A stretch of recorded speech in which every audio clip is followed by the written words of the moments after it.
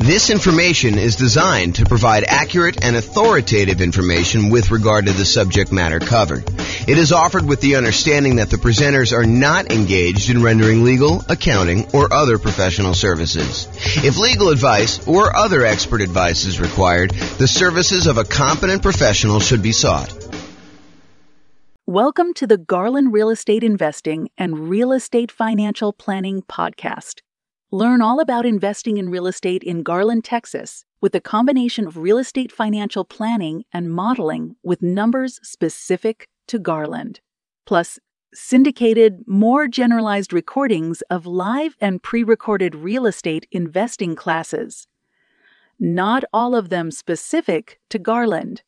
Be sure to stay tuned after the podcast for a message from our sponsors. Well, good morning and welcome, everyone. I am James Orr, and I'm super excited about this morning's class. I don't know why, but I've been anticipating this one for a little while. I kind of prep for classes about a week ahead of time. That's about how far out I plan on what I'm going to be teaching. But this one I've been looking forward to. Today we're going to go over: is it better to put 5% down or 20% down when buying rentals? And I know some of you are like, James, this is a stupid class. It's obviously better to put 5% down. And the other half of you are like, I thought he was going to say 20% down because I think that is true. It's this really interesting phenomenon where I don't know if this is an actual psychological principle, but I believe it is an actual psychological principle. And this is the principle. You have a belief, and maybe you're an expert at your own local real estate market, and you've done this math before. You've actually gone through and said, what if I put 5% down and I bought properties for the next, 20 years or so in my local real estate market? Or what if I put 20% down and I bought properties for the next, 20 years or so in my local real estate market? And you prove to yourself conclusively that it is better to do one or the other. The challenge is, it is not universally true. And that is what we are going to find out today as we go through the class. Is it better to put 5% down or 20% down when buying rental properties? That some of this is market dependent. And in case you're already trying to jump to the punchline and say, oh, it's obvious, what's one strategy works better in less expensive real estate markets, and this other strategy works better in more expensive real estate markets, I will tell you that is not true. Oh my gosh, that's why this class is amazing. So I'm super excited. Let's jump right into it because I got a lot to cover. And I've never done a class with this sort of format and outline. In fact, I made some of these new comparisons super recently. And so some of this stuff's going to be new. Some of the stuff you may have seen early previews of, depending on how many classes might you've watched. But this is all brand new stuff. So, all right, a little backstory. So after I decided to take sabbatical, must have been 3 years ago or so now. I don't know, whenever it was, 2.5 years ago. I started thinking to myself, you know what I'd like to do? I wrote this real estate financial planning software, and it allows me to do these modeling of investing strategies where I could say, what if I decide to buy properties this way? Or what if I decide to pay off properties early this way? Or what if interest rates change, or rents are higher than they thought they were going to be, or rents are going up faster or slower, or prices are going up faster or slower? All these different variations I could do modeling for. But I started thinking to myself, what if I did modeling for the top 300 U.S. cities? And I did kind of analysis on each one using their home prices, their rents, their insurance rates, their kind of like, in theory, their appreciation and their rent rates, although I kind of normalized some of that. And then when I started doing it, I realized there was some kind of new nuances to some of this stuff. Like, for example, someone in a really inexpensive market who makes a little bit less at their job has a lower kind of like threshold in order to be financially independent. If you're only making $4,000 a month from your job, you don't need $12,000 a month from your passive income in order to be considered financially independent. And somebody in a more expensive market who gets paid a lot more for their job and housing is much more expensive out there, they need to overcome a much higher hurdle to replace the income that they were earning and be considered financially independent. So we had to adjust for income while we did all this modeling. But basically what I decided to do, and what I did, is I decided to do modeling for over 300 US cities with a whole bunch of different strategies. And today we're going to talk about two very distinct strategies. So I'll tell you what is the same, and then I will tell you what is different. So in both cases, the two strategies we're going to kind of compare. And when I say we're going to compare them, I did analysis in 300 individual markets, real estate markets, for one strategy. And I did the same analysis. I did a different analysis for a different scenario in the same 300 different cities. And then I compared them each heads up. So I said, okay, in wherever, Los Angeles, is it better to do the 5% down or is it better to do 20% down? And then I said, okay, what about in Denver? Is it better to do 5% or 20%? And then I aggregated all that data and I could show you that in these markets, it's better. In these other markets, it's not. And if you want to drill right into your specific city and see like what the actual results are for your city, I've got great news. That is also available to you, along with all the other modeling that I did for your city as well. So you can go do that. I'll give you a link here in a little bit. Okay, so in both scenarios, what's the same?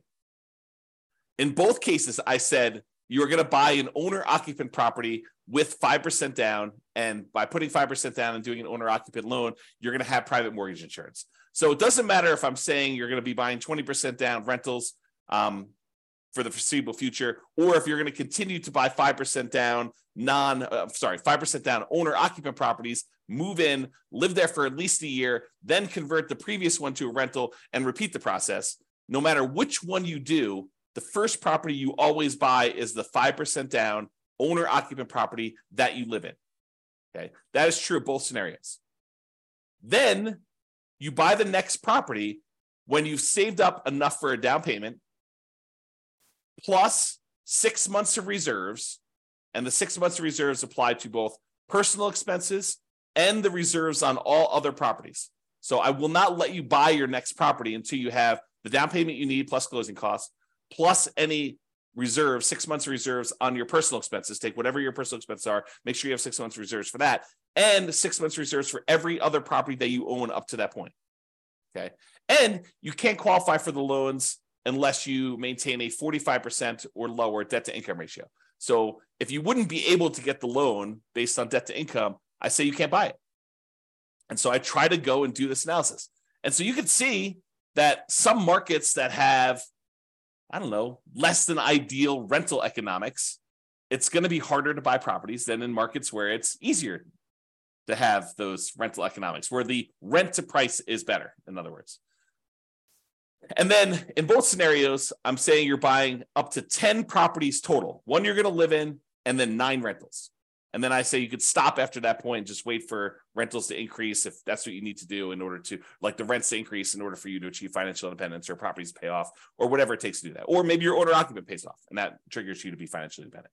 Okay, so that's like what is true for both scenarios. Now I break it down into 2 different cases. Number one, where we do the nomad strategy, which is buying a property as an owner occupant, usually with a low down payment with a slightly better interest rate. You move into the property, you live there for at least a year. It's a requirement of the lender. When you get the loan that says you're going to be an owner occupant, you sign something that says you're going to live there for a year. And if you don't, it's loan fraud. So don't try to say, oh, James, I'm going to solve or you have to live in the property for a year. You just say you're going to move in and you don't. No, that's loan fraud. You don't do that. So you put 5% down, you move into the property, you live there for at least a year or until you qualify in the other terms, having the down payment and the reserves and the DTI.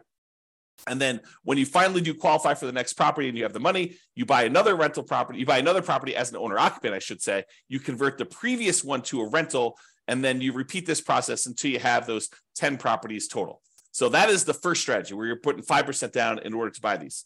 And then the other strategy is that we're going to compare it to is buying 20% down rental. So we do the first one, owner occupant, you buy 5% down, you live there, but then you're saving up. It takes you probably a little longer to save up because you have to save up 20% down plus 6 months of reserves, plus your 45% debt to income ratio. So it might take you a little longer to save that up, but in theory, at least your cash flow is better by putting 20% down because you're borrowing less, although the interest rate's slightly better on the 5% down. So it's closer than you think in a lot of cases, but then you wait to do that. Then you have 20% down payment and you buy the next rental when you have the next 20% down payment and you don't move into any of those properties. You live in the same property from the beginning.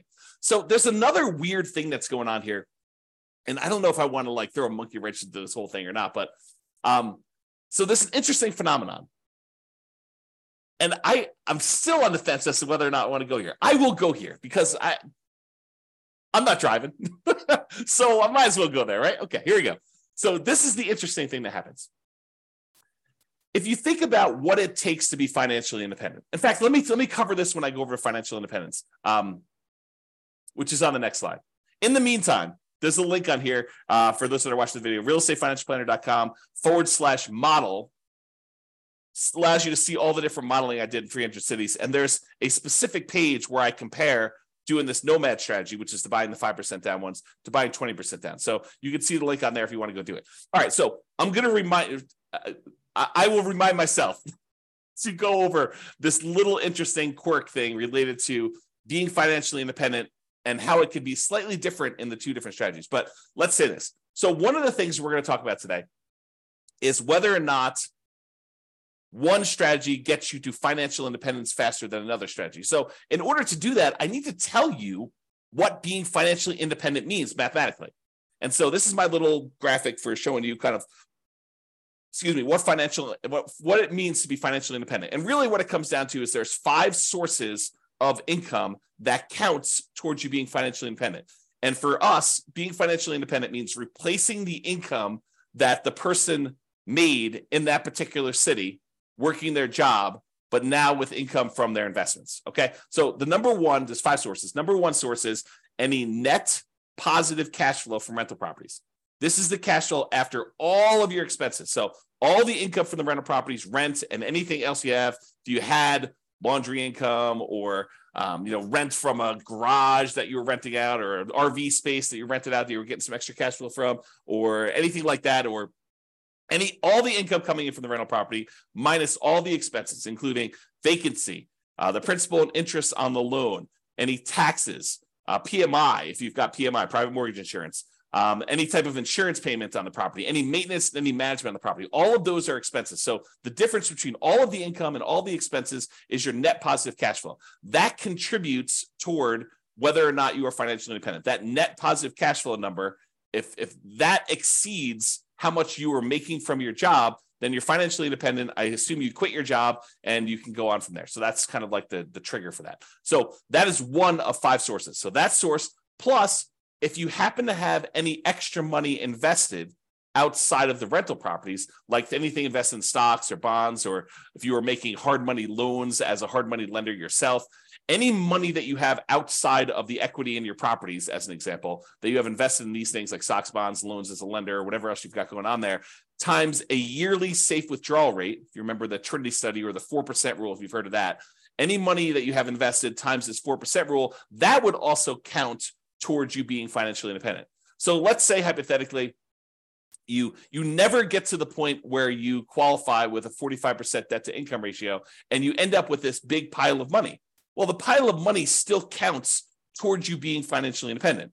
It just counts in a different way. So while you're waiting to buy the next property, if you save up $1 million, which I don't think happens in this case, we have to go look at each individual city to verify that. But if you saved up $1 million and we use that 4% safe withdrawal rate, then $40,000 per year would be generated by that $1 million invested in stocks or bonds or loans or whatever you're doing with it. And then that would count towards you being financially independent, even if you were not buying rental properties as quickly as you would hope, because you're limited by something. In this case, it probably wouldn't be the money, the down payment or the reserves, but it probably would be the debt to income ratio if this were to happen. Or maybe you buy your 10 rental properties and your 10 rental properties don't quite get you to where you need to be because the cash flow on them happens to be not ideal in your marketplace. And so maybe you have negative cash flow or slightly positive cash flow on those. And then you're saving your money elsewhere from your job because you're continuing to put it away and investing in whatever it is, the stock market. And then that would count towards your being financially independent as well. So number 1, net positive cash flow from rental properties, plus number 2, invested assets times the safe withdrawal rate. And then there's 3 other sources of passive income that I kind of count.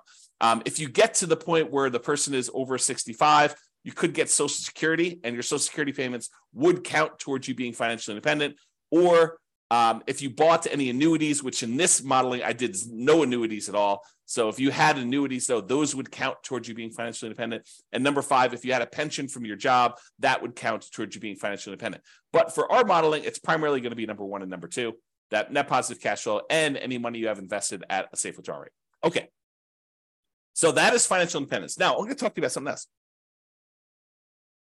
So here's the interesting thing. Imagine for a minute that you're making $10,000 a month from your job. And so your criteria for being financially independent is now $10,000 a month. And that includes you paying either rent on a property you're living in, or if you happen to buy a house and you're paying a mortgage on it, the mortgage payment on the property that you're living in.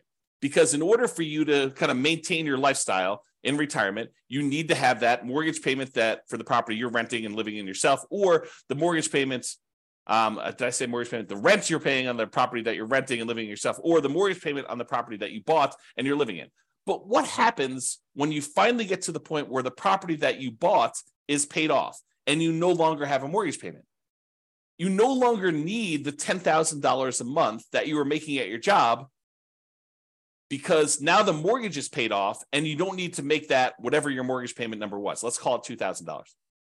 So before, all of your expenses, taxes, your insurance on your car, your health insurance, your food costs, all your entertainment costs, any car payments you have, any car maintenance you have, any gym memberships, any Netflix subscriptions, like all the stuff that you'd have to pay, including your housing and everything else in there, might have equaled about $10,000 while you're working, plus some savings.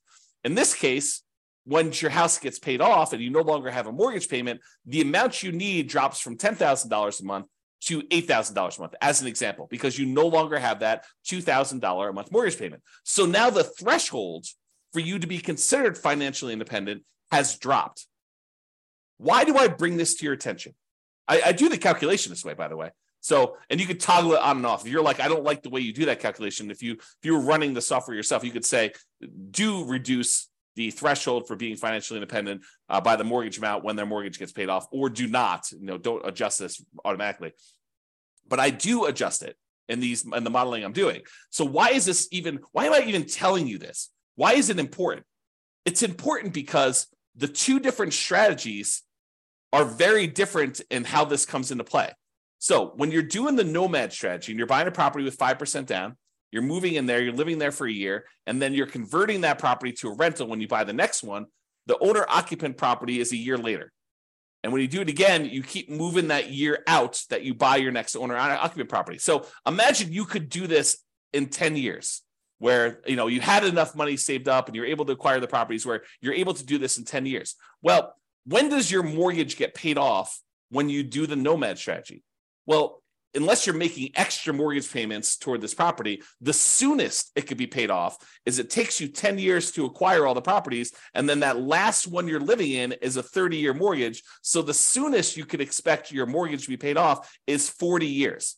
The 10 years where you acquired the 10 properties, but the last one is the one you moved into. And that's the one you're waiting to get paid off, because then you no longer have a mortgage on the property you're living in.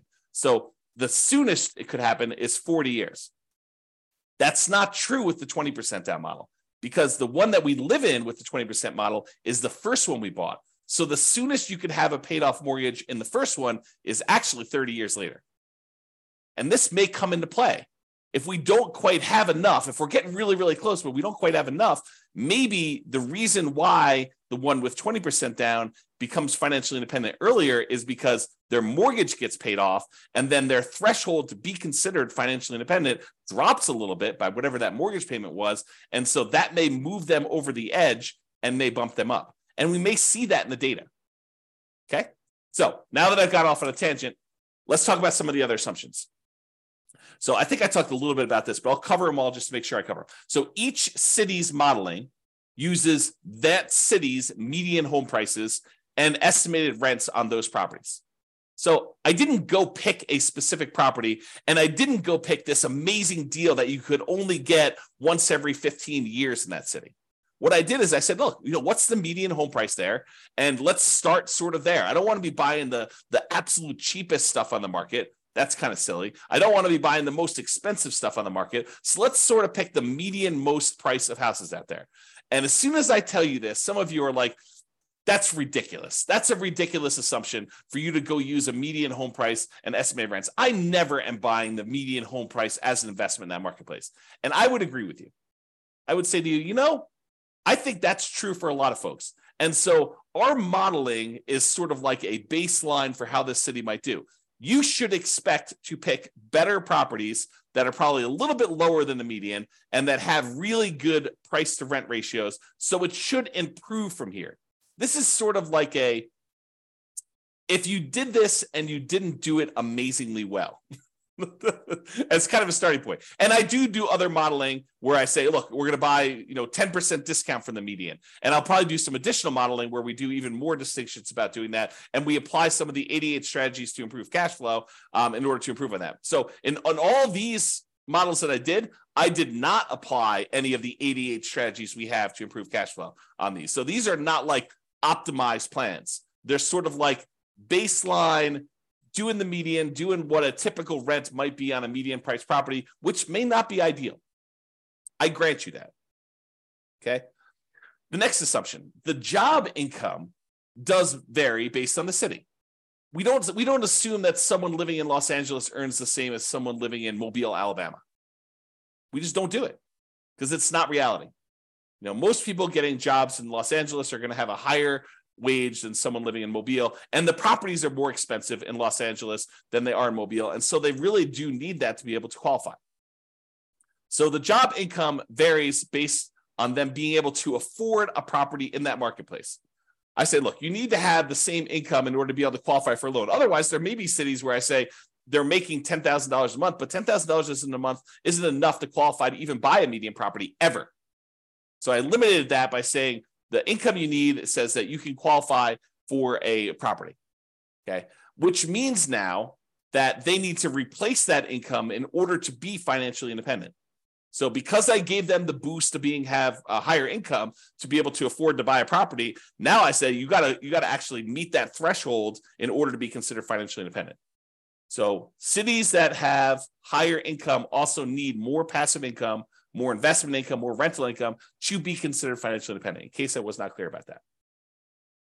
And we assume, the other assumption we have, is we assume that everyone starts with just enough money in down payment to buy that 5% down owner-occupant property with closing costs, which I assume to be 7% of the price of properties in their marketplace with a minimum of $10K.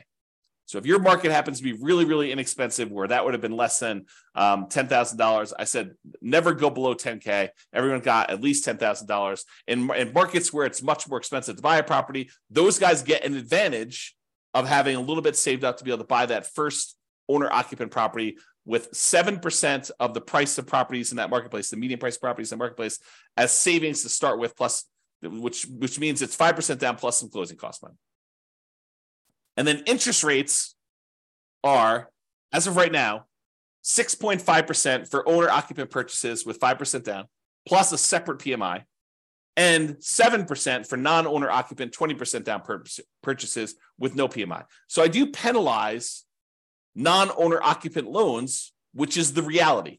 So if you were going to go get an owner-occupant loan with 5% down, you'd be paying about 6.5 in our marketplace, a little bit higher, a little bit less, depending on when you time it. And I will change this over time and rerun the analysis. And then the non-owner-occupant guys are paying 7% for the 20% down, and they do not have PMI. A point on things changing over time. So I'm going to show you numbers from today. But if you come back, if you're listening to this recording after the fact, you may go to the page where you could see the details and the assumptions and the new modeling, and you may see all the numbers different than what I said. Why? Because if I come back in here and I adjust all the interest rates for all the things and rerun them, then they may be different. Some cities maybe do better, some cities may do worse. Or if you come to me afterward, you said, hey, James, I saw your presentation, and I'm going to ask you to do this for me at the end, but hey, I saw your presentation. I happen to live in Atlanta. And I've improved numbers for you using Atlanta, not ones where it's like I'm doing an amazing job and I'm able to get these like once in a lifetime deals, but deals that people can consistently buy in Atlanta. And it's not the median price and it's not the rent you might expect to get on the median price house there. It is 25% below median or 20% below median, whatever your numbers happen to be. And these are better estimates of insurance, better estimates of taxes. And so I can go ahead and give you better numbers for Atlanta. And so the Atlanta numbers may also change, which could change my numbers for like what percentage of these do better and what percentage, how much better they do. And so if you happen to be in the city and you have improved numbers for me, reach out. let's improve the numbers, we'll improve the modeling, and I'll redo all of the modeling for that city. So you tell me the new numbers, and it goes, I basically have a database, and then it reruns all the data from the database and creates all the comparison models for everything. We can do that for a city, okay? And one of my last assumptions is I did model this out for 100 years. And you might say to me, James, come on, 100 years? Why are you doing 100 years? Well, I was doing 60 years because I thought that was a much more reasonable time frame. But then some things were happening where people were not becoming financially independent in that 60-year period. And I thought to myself, well, what if it was at 60 years and 1 month that they became financially independent? So I was like, well, I'll just extend that a little bit. Maybe I'll do 65 years. And eventually I got to the point where I kept doing that. And I was like, why don't I just do 100 years and see who becomes financially independent in 100 years? Yeah, if it gets really, really far out, it's probably not going to be realistic to think about somebody becoming financially independent 92 years out. But I do run it that far out so that you could see what happens as an example. Okay. Now, if you want to see all the details of what I'm talking about, if you go to realestatefinancialplanner.com/model, you can either pick from a whole list of comparisons. What's better, 5% down, 20% down, which is what we're doing here, or 20% down versus 25% down, or paying PMI up front versus not hiring a property manager versus not hiring a property manager. So there's all these different kind of comparisons I'm doing on there. Or pick your specific city and drill down into all the different modeling I did for your specific city. You can do that. Go to realestatefinancialplanner.com/model and you can see that. Now, I have to warn you, I sometimes wonder if I should lock down this analysis and make it only for clients. Right now, it's all open, but there may be a point in the future where I lock it down and I say, look, doing this modeling, the people that are supporting us financially, maybe I should reward them with some extra stuff. And so that may change in the future. As of right now, it's completely open. All right, with that being said, let's jump right into the data. So there's primarily two things I'm going to be looking at. Although I do look at some other things like risk too, which is fascinating. Like certain strategies, they may be faster, they may give you a higher net worth, but they're riskier, and you may not want that extra level of risk, which totally fascinating subject. Might have to do some deep dives on that. All right, so the two primary ones I'm going to discuss, though, two primary measuring metrics, so the kind of things I want to measure here are how fast they get to financial independence, how fast they are, the passive income they've got coming in from the rental properties and any money they've invested times the safe withdrawal rate, or any of those other passive incomes like annuities, Social Security, or pensions. Like how fast do those get them to the point where it replaces their income? And secondly, net worth. Because you may say, look, I didn't technically get to financial independence, but after 50 years, I have $14 million in net worth. I can live off that. I may be dipping in more than the 4% safe withdrawal rate, or maybe my cash flow from rental properties wasn't good enough, but I could just sell the rentals, take all the money and do that, which leads me to another comment about this. I am not doing any optimization. There are strategies where you buy more properties than you need and you sell off some of them to pay off the remaining to improve your cash flow enough where that will trigger you being financially independent. I did not do that here. And that is a legit strategy for doing this. Or there are some strategies where you buy enough rental properties where eventually you get to the point where the equity in the properties, after all your expenses selling them, could be sold, invested in something like stock market, and use a 4% safe withdrawal rate, and that would trigger you being financially independent. Or maybe taking some of the extra cash you have on the sideline and paying down the mortgages that you have, paying them off, using that money, and that might trigger you being financially independent faster than these ones. This is sort of like plain vanilla versions of 5% down nomad or 20% down non-owner occupant. So with these plain vanilla versions, that's what we're covering today. All the additional modeling I do later, where I talk about, should you do this versus this, and how much difference does that make? We're going to go over all that over time, not today, but that will be addressed and discussed, and we'll kind of get there. Okay, so I told you there were two things we're measuring: when financial independence was achieved, and I usually measure that in months, and then your net worth, which I measure in dollars. So let's jump into it. In the baseline nomad model, which is putting 5% down, 17 of those did not technically achieve financial independence in that 100-year period, but they still had significant net worth. But 17 of the 300, I think there's 305, but it's just over 300 U.S. cities. So 17 out of the 300 or so that we have there never technically achieved financial independence. They have significant net worth, but they didn't achieve financial independence.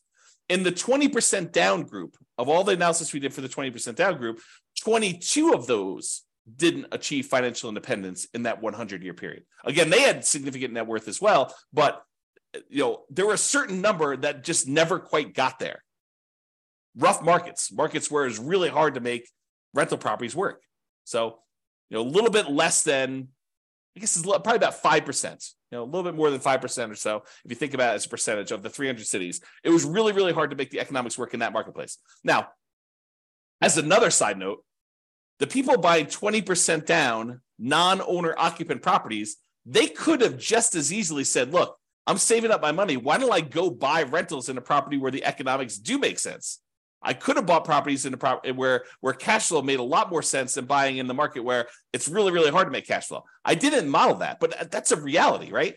You can't quite do that with the nomad strategy because you're putting 5% down and you're moving into the properties and living there.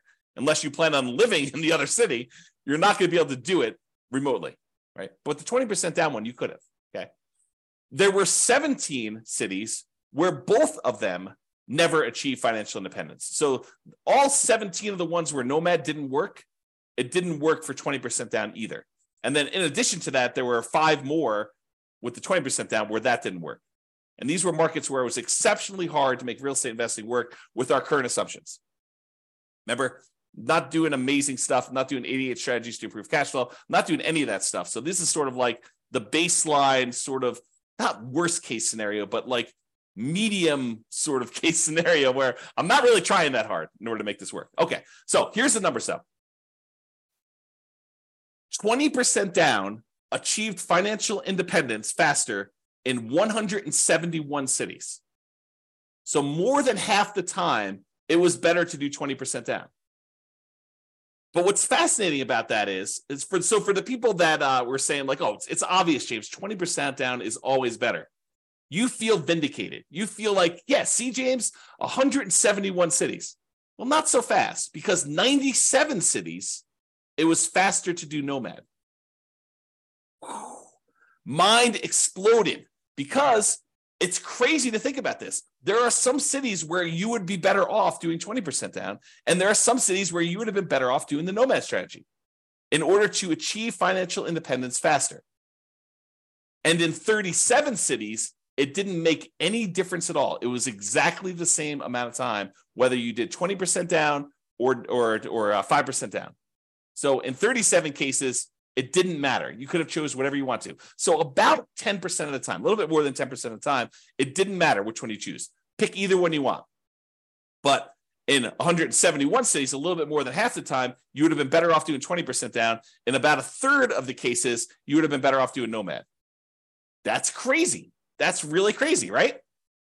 This is the same data broken out a different way. So the red sections show you how many of the cities achieve financial independence in this sort of time frame. So there were about 5 nomad cities where people were doing the nomad, that they achieved financial independence in less than 100 months.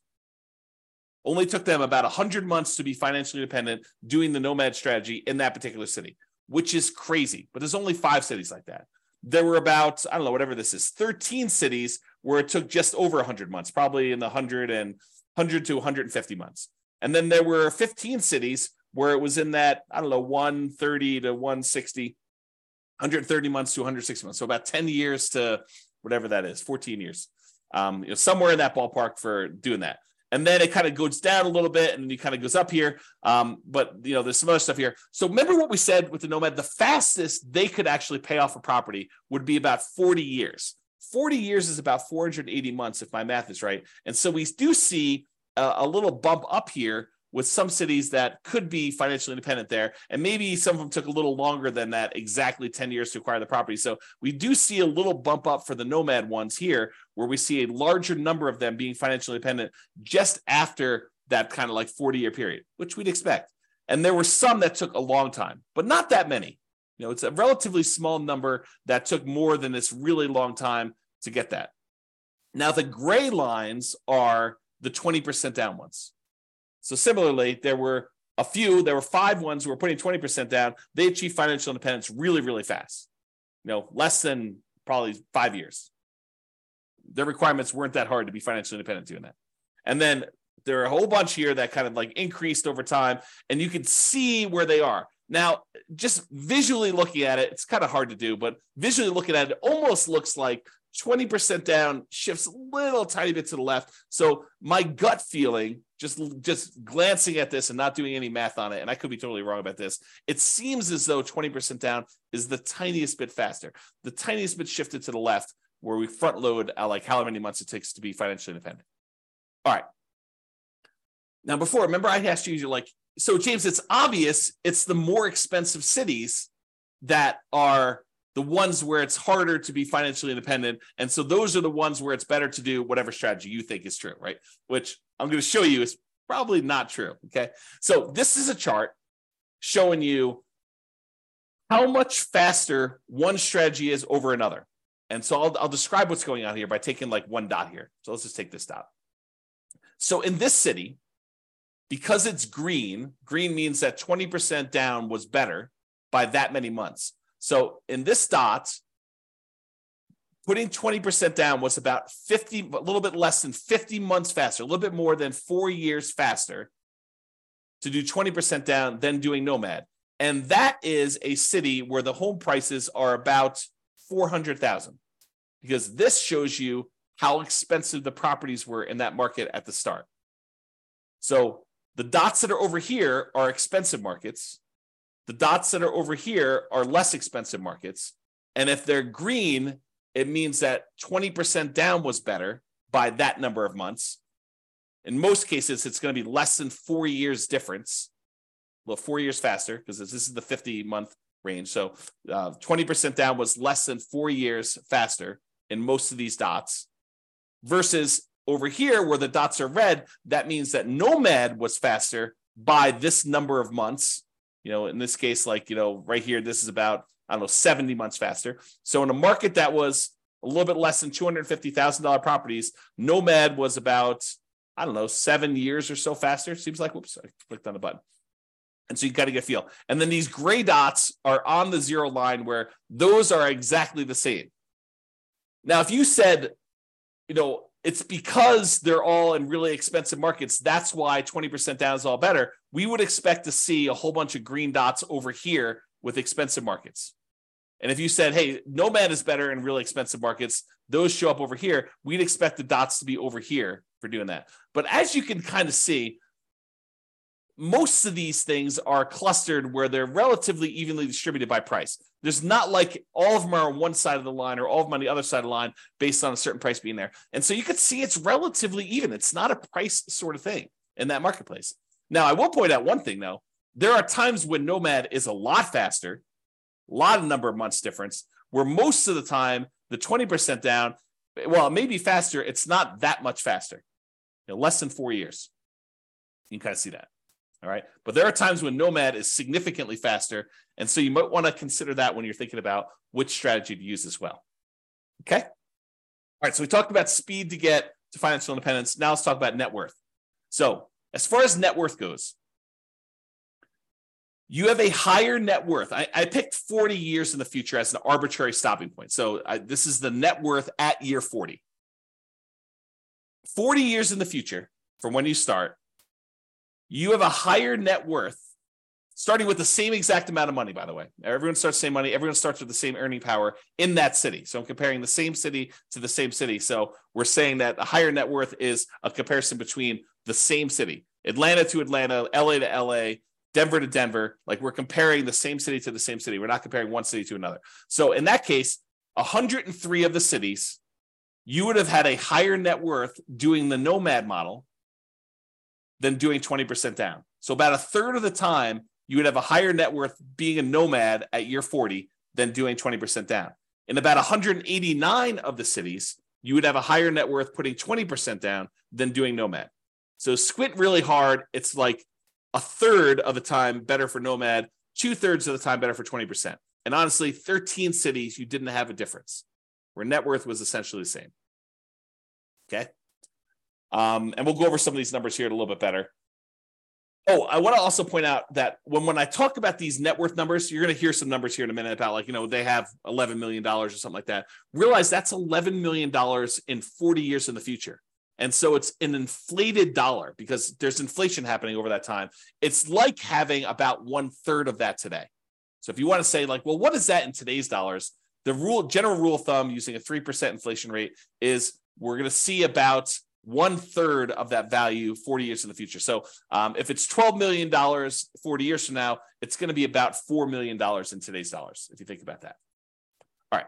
Remember we did that chart before where I told you how much longer it took to be financially independent? And I broke it out by showing you here's where it gets more expensive with the houses, and here are the least expensive, the less expensive houses. And the ones that were green were for one strategy and the ones that were red for another strategy. We did the same chart, but now we're talking about the difference in net worth. And so the green ones are where Nomad has a higher net worth, and the red ones are where the 20% down has a higher net worth. And you can see there are times when the net worth is pretty significantly higher for some of these strategies. And you can see that because the red ones tend to cluster closer to the zero line, that means that the difference in net worth is slightly lower for a lot of these for 20% down. In other words, the amount of difference in net worth is probably less when 20% down wins, when 20% down is more. And with green, with the Nomad ones, sometimes the net worth is significantly better. There are some outliers where it's way, way, way better in terms of net worth for you to do Nomad than it was for you to do the other things. And there are some outliers over here too, but it seems like the green ones have more outliers to do that. The other thing to point out is this a pricing thing? Do we always see higher net worth as the price increases? I don't think so. Maybe the 20% down has a slightly skewed thing where they have some more stuff here with higher net worth. But overall, and maybe you could say the green ones are a little bit more effective in the lower price range because they kind of show up lower. But overall, I wouldn't say it's too extreme. Just glance at the data. Okay. All right. So it is possible, even with 6 months of reserves before you buy your next property, if a property has really ugly negative cash flow and your savings rate isn't enough to supersede that, it's possible you could run out of money doing these strategies. And so there are 9 cities where you possibly run out of money doing this strategy when you're doing Nomad. And there are no times when you run out of money putting 20% down. So that's super interesting. But remember, we're not doing optimized plans. We're not, and you could just as easily set aside the negative cash flow you needed to do this. I didn't model it this way, and it's why they ran out of money. But you could set aside negative cash flow, and I didn't optimize it and improve cash flow. We didn't buy better type deals to do that. So it's something we could fake. And it's not that many, right? I mean, we're talking like 9 out of 305 cities or something like that. And 296 of the cities, you did not run out of money, and it was basically there. Okay. And so if we did this in real life, we could probably get rid of these 9.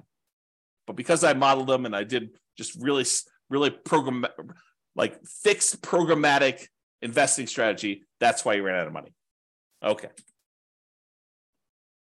Oh, these are the ones that ran out of money and how much they ran out of money. And some of them were significant, which makes sense. If you're buying really ugly negative cash flow properties and you keep buying more of them, yeah, it's going to compound on itself and get ugly. So yeah, there's some of them some of them were really small. Some of them were relatively small. Some of them were medium size. And one of them was really ugly. Okay. Most of them were this gray line where they were not running out of money. Everything was the same.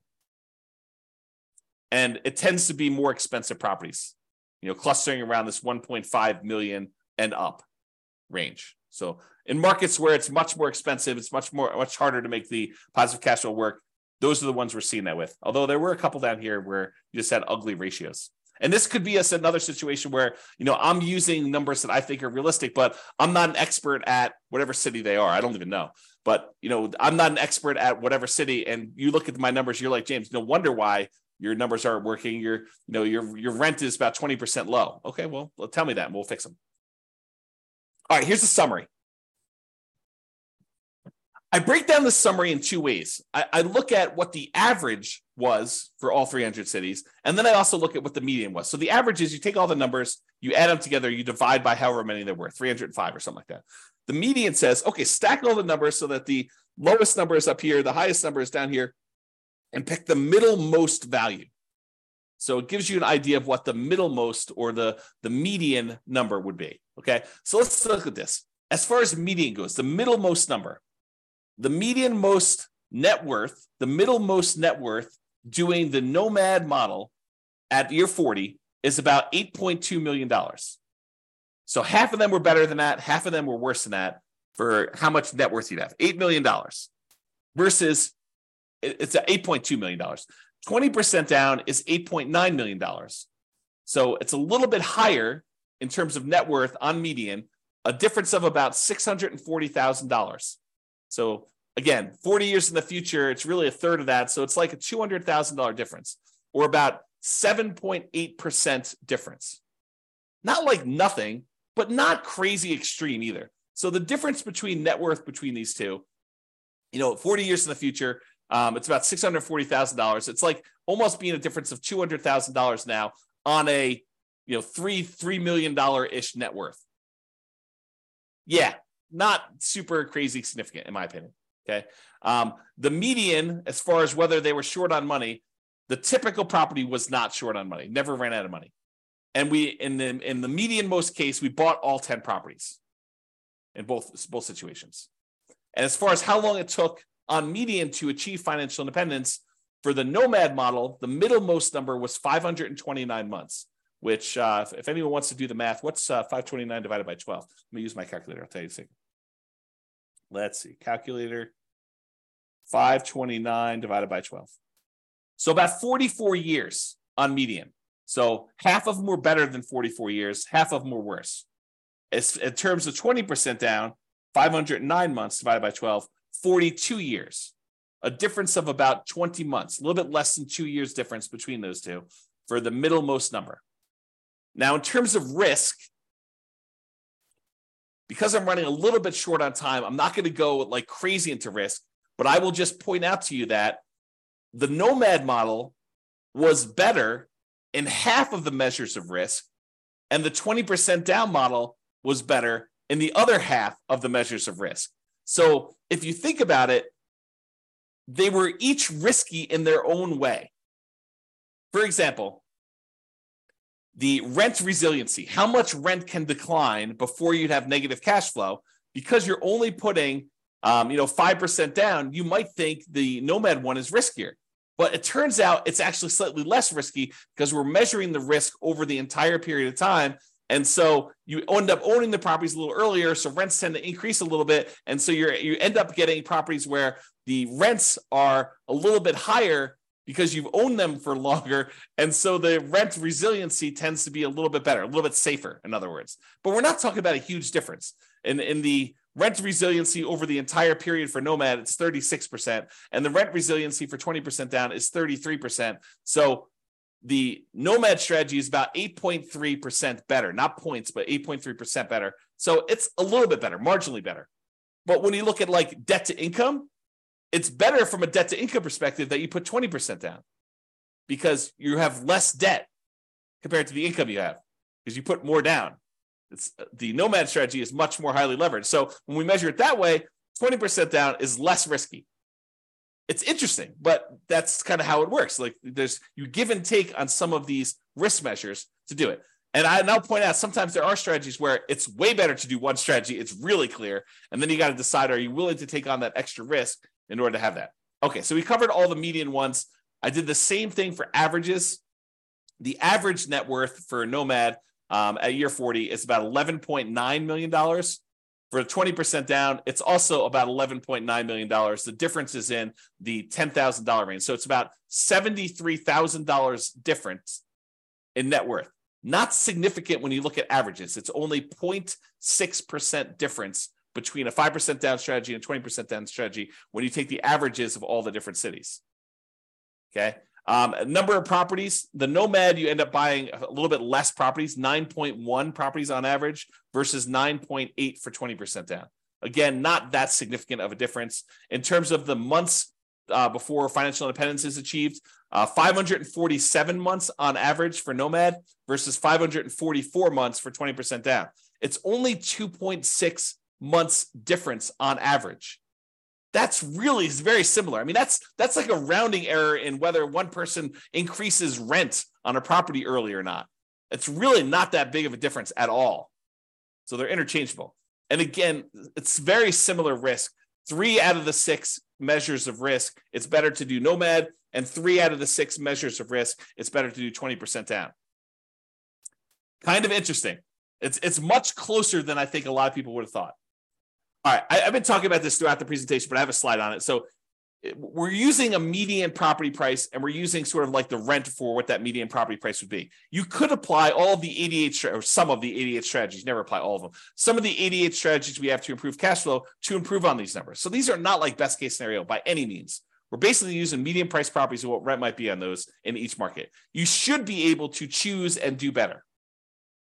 And I do model some of those improvements and see the impact. If you go to the models page, you can look at those. If you're an expert at your local market, this is my call to action to you. If you're an expert at your local market and you want to help improve my numbers for your local market, just reach out via email and I can make an update to the numbers in the database and I can rerun all the scenarios for your market to improve them. I assume it's improving. Maybe it's making them worse. I'm not trying to show you best case. That is never my intention. So don't like email me and say, James, here's the property I just bought. It's a freaking amazing deal. Because I don't care. I don't care I care like great job, dude, the amazing deal. But I don't care for like running my numbers based on your amazing deal because no one else can replicate your amazing deal. You may not be able to even replicate your amazing deal. You want to go buy 12 of those? Good luck. And that's the problem. I don't want to use like these amazing best case numbers because I don't want it to be like, hey, James, where can I get the deals you're showing on the website? Because those are crazy good numbers. And I would buy those all day long if I could find them. Yeah, we're not trying to do that. We're trying to do the types of properties that any real estate investor in that market could get and expect to achieve. Okay, so if you have those numbers, reach out to me and we'll do some updates. Local market limitations. So if you're nomading, and I talked about this before, moving into each property, you must be buying properties in your local market. You can't do nomad remotely. You can't be moving into properties in another city.